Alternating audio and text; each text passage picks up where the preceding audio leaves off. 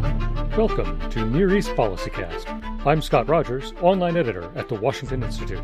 When the 45th President of the United States gets down to work on January 21, 2017, the new Commander-in-Chief will face life or death decisions that will shape America's role in the Middle East for years to come. In this podcast series, Washington Institute scholars explore those historic challenges. As former high-level officials in Democratic and Republican administrations, our experts know the issues, the stakes, the leaders, and the players on the ground. Join us as we explore the Middle East 2017, challenges and choices.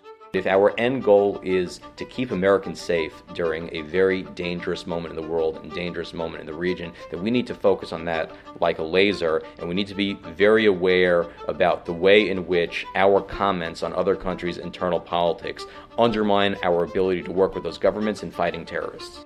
Today, we'll hear from Egypt expert Eric Traeger, the Esther K. Wagner Fellow at the Washington Institute. Eric is the author of the just-published book, Arab Fall: How the Muslim Brotherhood Won and Lost Egypt in 891 Days. After this. This is Kate Bauer, Senior Fellow at the Washington Institute for Near East Policy. The Washington Institute is dedicated to advancing a balanced and realistic understanding of American interests in the Middle East and promoting the policies to secure them. Find all of our research and analysis at washingtoninstitute.org or follow us on Twitter at WashInstitute. On the first day, the morning of January 21, the new president is going to be faced with choices. If you had a chance, some FaceTime with the new president, POTUS 45, on the first morning of the new administration, and had a chance to brief, what are the choices that the next administration is going to have to face quickly that are going to set the stage for its 4 to 8 years of running American Middle East policy? The most important choice, and a choice that has come up both in the general election but came up in both parties' primary elections, is what is America's role in the world and what is America's role in the Middle East. Now, of course, I would advise that America has to remain actively engaged in the Middle East. The Middle East is still the region from which we face the most threats to our security. It's also a region in which we face many opportunities, where we have many partners who can help us deal with those challenges. And that's what I'd recommend. But the reason why this election has been so interesting is that for the first time in maybe 7 decades, maybe 8 decades, that premise that America needs a strong position in the world and a strong position in the Middle East is being questioned. The terms of that questioning often seem to strike me, anyway, as being akin to sort of corporate structure. If you're in the widget-making business, your factory that makes widgets and your sales department, those are profit centers. Every widget you sell, every deal you make, that makes you money. Your HR department is a loss center. You have to have one. You can't do business without it. You can't sell your widgets without paying your salespeople and your factory workers. But you look at the structure of the business, and your goal in HR is always going to be cut costs, minimize loss. And it feels like there is an undercurrent of dividing the world and saying, well, Europe, the Americas, East Asia, those are our profit centers. Those where we can forward our values and achieve our material interests. And the Middle East is a loss center. We just got to manage it and reduce our exposure, reduce our risk, reduce our losses, write it off. It's not going to be a profit center for American interests. Is there a way in which America can leverage its relationships in the Middle East and its involvement there to make it a profit center, to make it a place that matters to us and is beneficial to American interests, not just a place where we manage the threats? I tend to be pretty bearish on the prospects of the Middle East being a profit center in the near future.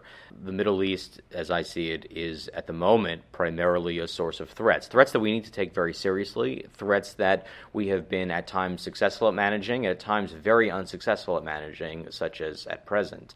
But I don't see the Middle East, as a region as a whole, becoming extremely productive or moving towards more inclusive governance anytime soon. What we have in the region right now is a series of existential conflicts that breed all sorts of local resentments, civil war, of course, in Syria and elsewhere, and terrorism. And the problem is that in recent years, the United States has taken a step back. And I would hope that the next administration, whoever's running it, would see opportunities for engaging partners in managing those risks. And then, sure, maybe in the longer run, if you could help promote stability through our allies, then you could have something more economically productive, more politically inclusive. But I think that's very unrealistic in the near term, but it doesn't make the Middle East any less important. Every day our government is handling threats that emanate, whether due to planning or due to inspiration, from the region. And that will have to continue, and trying to mitigate those risks requires engagement. You've written recently, very compellingly, on the topic of balancing America's values interests versus our strategic interests. So to what extent do we base our relationships with our partners, even our adversaries, on the question of promoting American values and what we see as universal human rights, versus how much do we just buckle down, deal with the world as it is, and look to our material interests and our strategic interests, the interests of the American people at home and abroad? How should Washington think about that balance? I think that for the foreseeable future, American values will not be realized or practiced in the Middle East by and large, because this is a region that is still dealing with a series of existential conflicts, sectarian conflicts.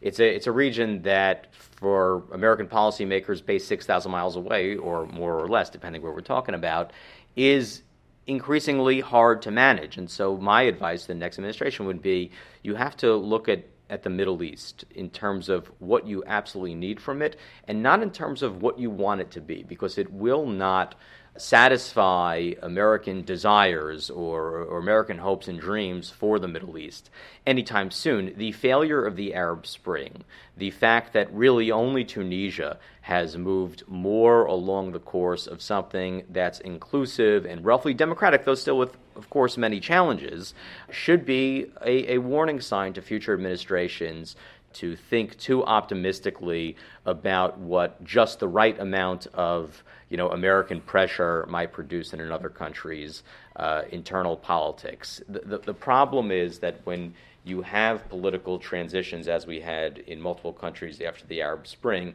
things tend to move so quickly, and the struggles for those involved within those domestic political systems carry such heavy stakes that it's very hard for policymakers based 6,000 miles away, working within their own massive bureaucracy, to A, move quickly enough, and B, to work with the same types of stakes in mind. And this is why I think very well-intentioned policymakers simply got political transitions wrong, overstated the extent to which these transitions were even about political reform or democracy, and at times that came at the cost of strategic relationships. And of course that's especially true in a country like Egypt, where I think Americans, and to some extent maybe I also exhibited this, over interpreted the 2011 uprising as a call for democracy, which it was in part, but it very quickly became a power struggle between the military and the Brotherhood, and by still speaking about democracy, we very much hurt our relationship with the military, which is, of course, the institution that's to some extent running the country right now. In spring, you wrote in the New York Daily News, the ultimate lesson of the Arab Spring is that Washington can best exert its influence when it acts decisively and aligns its policy with the reality on the ground. Now, in those decisive 18 days in 2011, for some of that time, you were in Cairo. You were at Tahrir Square. You report at the time that it felt to Egyptians on the ground and to even people inside the bureaucracy that the country was changing. The terms of power were transforming before people's eyes from day to day.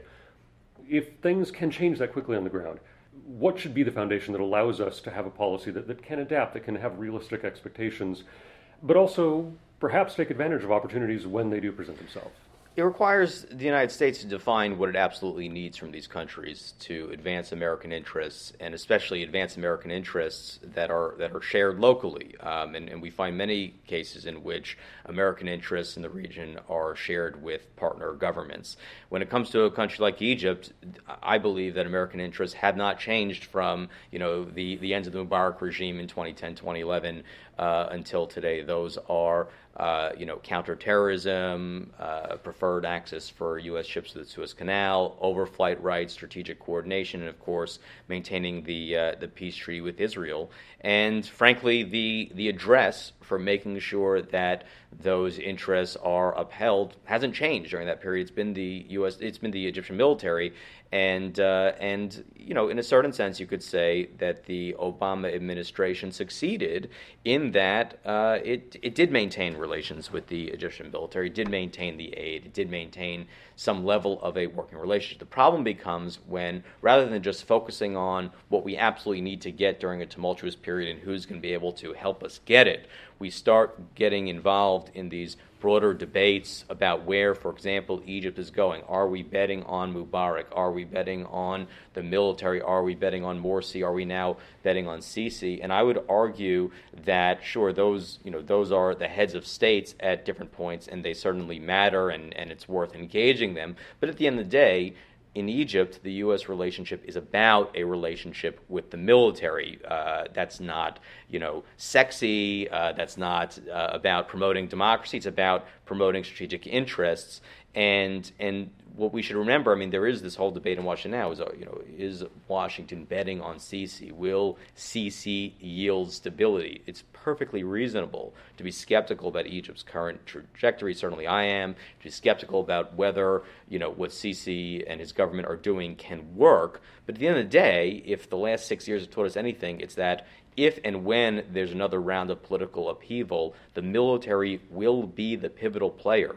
And it's therefore essential that we maintain that military relationship, which is why, in my view, it was a tremendous mistake to withhold a portion of the military aid in 2013 over politics. If we want to shape Egypt's politics in any way, it's going to happen through the military. I'm not happy about that. I don't think that that's a great thing. I don't think that that's something that is really going to advance democracy in any way.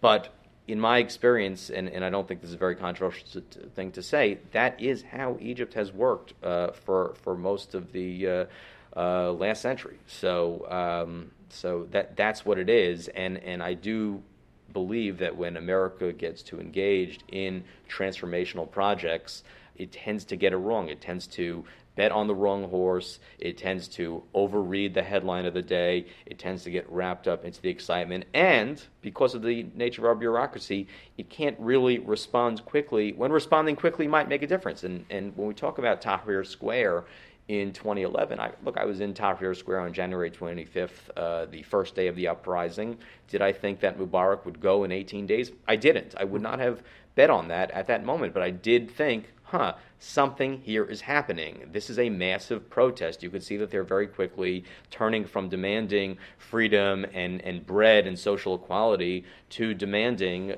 that Mubarak go. And if you'd spent any time in Egypt, as I had, you knew that resonated to some extent in the society, and that it required the U.S. to say something quickly to at least get Mubarak to appoint a successor, to think through a transition process, to use its relationship to send that kind of message. And on January 25th, 2011, that was not the message that was sent. And it wasn't until quite a few days later, after more protests, which ultimately were quite pivotal and seemed very pivotal at the time, that the U.S. Finally called for a transition to happen now. But when that happened, it was already too late. Now, we should keep in mind that a graduate student, which is what I was at the time, with two eyes on Tahrir Square, is able to think things through and quote-unquote make decisions much more quickly than a massive bureaucracy like our foreign policy bureaucracy. But that just gets to my point, that when things move quickly, we are just not able to properly call things as they fall. and we should be aware of that, and that's why we should keep an eye on the longer term goals, on what we absolutely need to get out of these relationships, not on what we wish these countries were, because we will be let down and unable to determine that the vast majority of the time. In light of events in Turkey following a somewhat Egypt-like trajectory in which the regime sees its opponents as an existential threat, or not in theoretical terms, but in personal, they will kill me and my family terms, if that's what politics becomes, you wrote in the Wall Street Journal that even toothless calls for upholding human rights can be interpreted as acts of subversion when a government views repression as necessary for its own survival. On the other hand, Americans seem to largely expect our foreign dealings to at least contain some level of pro forma advocacy for American views of universal human rights and democracy. I'll be honest with you, I'm not so convinced that when Americans look at the Middle East, the first thing that they want to see is an improvement of human rights. I think that actually, given what's happening in the world and given what's unfortunately happened in Orlando and San Bernardino, reports out this morning that a stabber in Minneapolis was linked to ISIS. Obviously, the explosion in Manhattan last night, which does not appear at the moment to be terrorist linked, but who knows? What's on many Americans' mind is the security threats and the terrorist threat we face, and because of that, I think many Americans want a Middle East policy that works. And if we talk about a Middle East policy that works, we talk about a Middle East policy that keeps Americans safe without requiring a large-scale military engagement by American forces in the region, it requires working through allies. And to work through allies, it means working with them on their own terms. Now, in Turkey, you had an attempted coup that failed. A military jet could have and decided not to shoot down President Erdogan's aircraft. That's to say that if you're Erdogan, you already believed you were in an existential struggle, given Turkey's particular history with coups and with Islamists being overthrown by the military, and now you really feel that threat. And the last thing that someone like that wants to hear is that he should be gentle to people who, in his view, and by the way, he's not necessarily right in this view. I mean, he's certainly overstanding this view, but in his view, those are people that want to kill him and take out his entire government. So you can't have a productive conversation on human rights in that context, and to raise the human rights concerns in that context will strike people in that government as very insensitive to their own needs. So it just gets down to how we frame the issue. If we frame the issue as, well, one of the key interests of the United States in the region is human rights, what I would say is this is a region with a very poor human rights record. We shouldn't be blind to that. We shouldn't start, declaring that military dictators are Democrats and that Islamists are moderates. We should be very, very aware of what it is we're dealing with. But if our end goal is to keep Americans safe during a very dangerous moment in the world and dangerous moment in the region, then we need to focus on that like a laser, and we need to be very aware about the way in which our comments on other countries' internal politics undermine our ability to work with those governments in fighting terrorists. People have been talking since 2011 about the potential or real collapse of the state system, the Westphalian state system in the Middle East.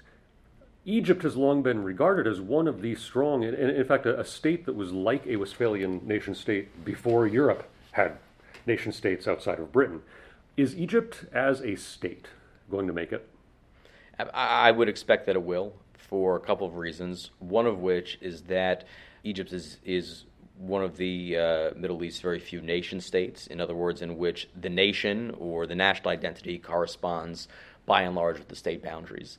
Secondly, while of course in Egypt you do have, as you have in many other countries in the region, a tribal element, clans in Lower Egypt, that being Northern Egypt, real tribes, kind of big confederations of clans in Southern Egypt known as Upper Egypt, and of course the Sinai, and of course the Western Desert.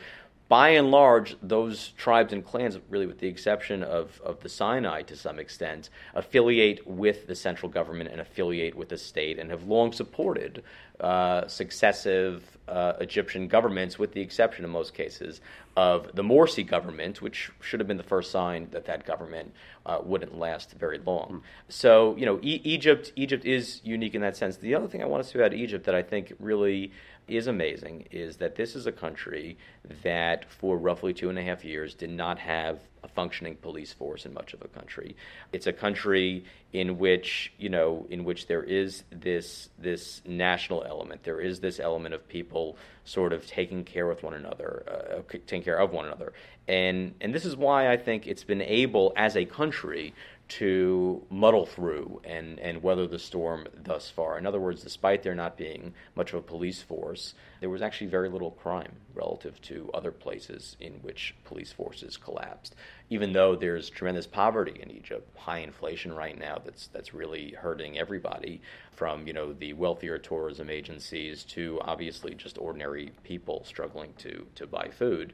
You don't see starvation in Egypt because there is this informal safety net, and there is this kind of patriotic nationalist idea. It's one of the things that I really respect about Egyptians and respect about the country, and this is why I do think that it'll muddle through. Obviously, there are huge concerns about instability in the Western Desert. There's not complete central government control over the Sinai. That's obviously an understatement. But the country, I think, will continue to exist. Now, one other point here. Of course, many Egyptians don't believe that. Many Egyptians believe that the rise of the Muslim Brotherhood in 2011, 2012 really put all of that in jeopardy, that the Brotherhood, because of the divisive way it governed, was trying to undo that social fabric. And they fear that had Morsi stayed in power, you would have had a situation like Syria. Again, because of the unique national and social fabric that I've observed in Egypt, I don't think that ever would have actually happened. But it's that fear that it might have happened that actually bolsters a government like Sisi's, which is also struggling, is also facing huge challenges, but at the very least is wrapping itself very effectively in that patriotic nationalist banner. 4 years hence, January 21, 2021, would be the start of the subsequent presidential term, whether a new president or a second term. What would be the most reasonable best-case scenario for the president to receive at a briefing, or the questions be put to the president that morning, 4 years hence? Look, you'd want to see that ISIS has been eliminated as a territorial entity, that there's been some kind of political transition either in Syria or in a Syria that's been divided, and that there's a more inclusive government in Iraq that therefore is able to integrate Sunnis and prevent the reemergence of ISIS, which at that point would probably have gone back underground, as we saw prior to the emergence of ISIS. All that's to say that, of course, the domestic politics of these countries matters a great deal, and it matters a great deal to U.S. security interests. The problem that we face is that we just don't have the bureaucratic capacity and the speed and, in many cases, the right data to get those internal fights right. And the truth is that if many of these countries can't get it right, what hope is there for us? And that's why I frankly think that U.S. for a best-case scenario, with a more realistic scenario, is that we will still simply be partnering with governments to almost play whack-a-mole when it comes to terrorist threats. Is that good? No. Is that a great bumper sticker? Of course not. But my takeaway from the last 8 years is that this may be the best-case scenario. And before I let you go, I wanted to ask about your book. First, how's it coming? When's it published? Should be off the press in a week. Terrific. Well, give me a little bit of a book pitch. Your new book is titled? It's called Arab Fall: How the Muslim Brotherhood Won and Lost Egypt in 891 Days. It traces the Brotherhood from the 2011 uprising up until Morsi's ouster with a final section on the crackdown on the Brotherhood and its status today. Its basic argument is that the very things that helped the Muslim Brotherhood win power became liabilities in power. The Muslim Brotherhood is a very rigidly hierarchical organization. All of its members have taken oaths to listen and obey the leaders. They're vetted over the course of a 5 to 8 year indoctrination process, and they're organized in cells that are scattered throughout the country, all of which answer to a central authority. And it was the only organization in Egypt that had that kind of tight organization and committed membership, which is how it was able to win successive Egyptian elections after the 2011 uprising. The problem is that once it came to power, this organizational culture bred a certain exclusivism, and the Brotherhood's ideology also is really defined by a certain power hunger, defined by this idea that establishing an Islamic state means Muslim brothers governing, that it alienated Egyptian people very quickly. It was unable to integrate the Egyptian bureaucracy into its very rigid hierarchy, and so that bureaucracy and mass protesters rebelled against it in July 2013. I talk about the coup and its aftermath, but it's pitched also as a corrective to much of the writing that's out there about how the Muslim Brotherhood is a moderate organization or democratic organization or one that could rule in a stable way. Now, obviously, events have demonstrated that many of those characterizations of the Brotherhood that were very popular during, and I would say even before, the Arab Spring didn't pan out. But by really going into the details about A, how the Brotherhood is structured, and B, what the Brotherhood actually did, I think it should put to rest a debate about whether or not the Muslim Brotherhood is a moderate organization. Eric Traeger is the Esther K. Wagner Fellow at the Washington Institute for Near East Policy and an expert on Egyptian politics and the Muslim Brotherhood. His new book is titled Arab Fall: How the Muslim Brotherhood Won and Lost Egypt in 891 Days, on bookshelves now. This has been Near East PolicyCast from the Washington Institute. For more research and analysis on the Middle East, find us online at washingtoninstitute.org, follow us on Twitter at WashInstitute, and subscribe to us on YouTube at Washington Institute for events and video explainers.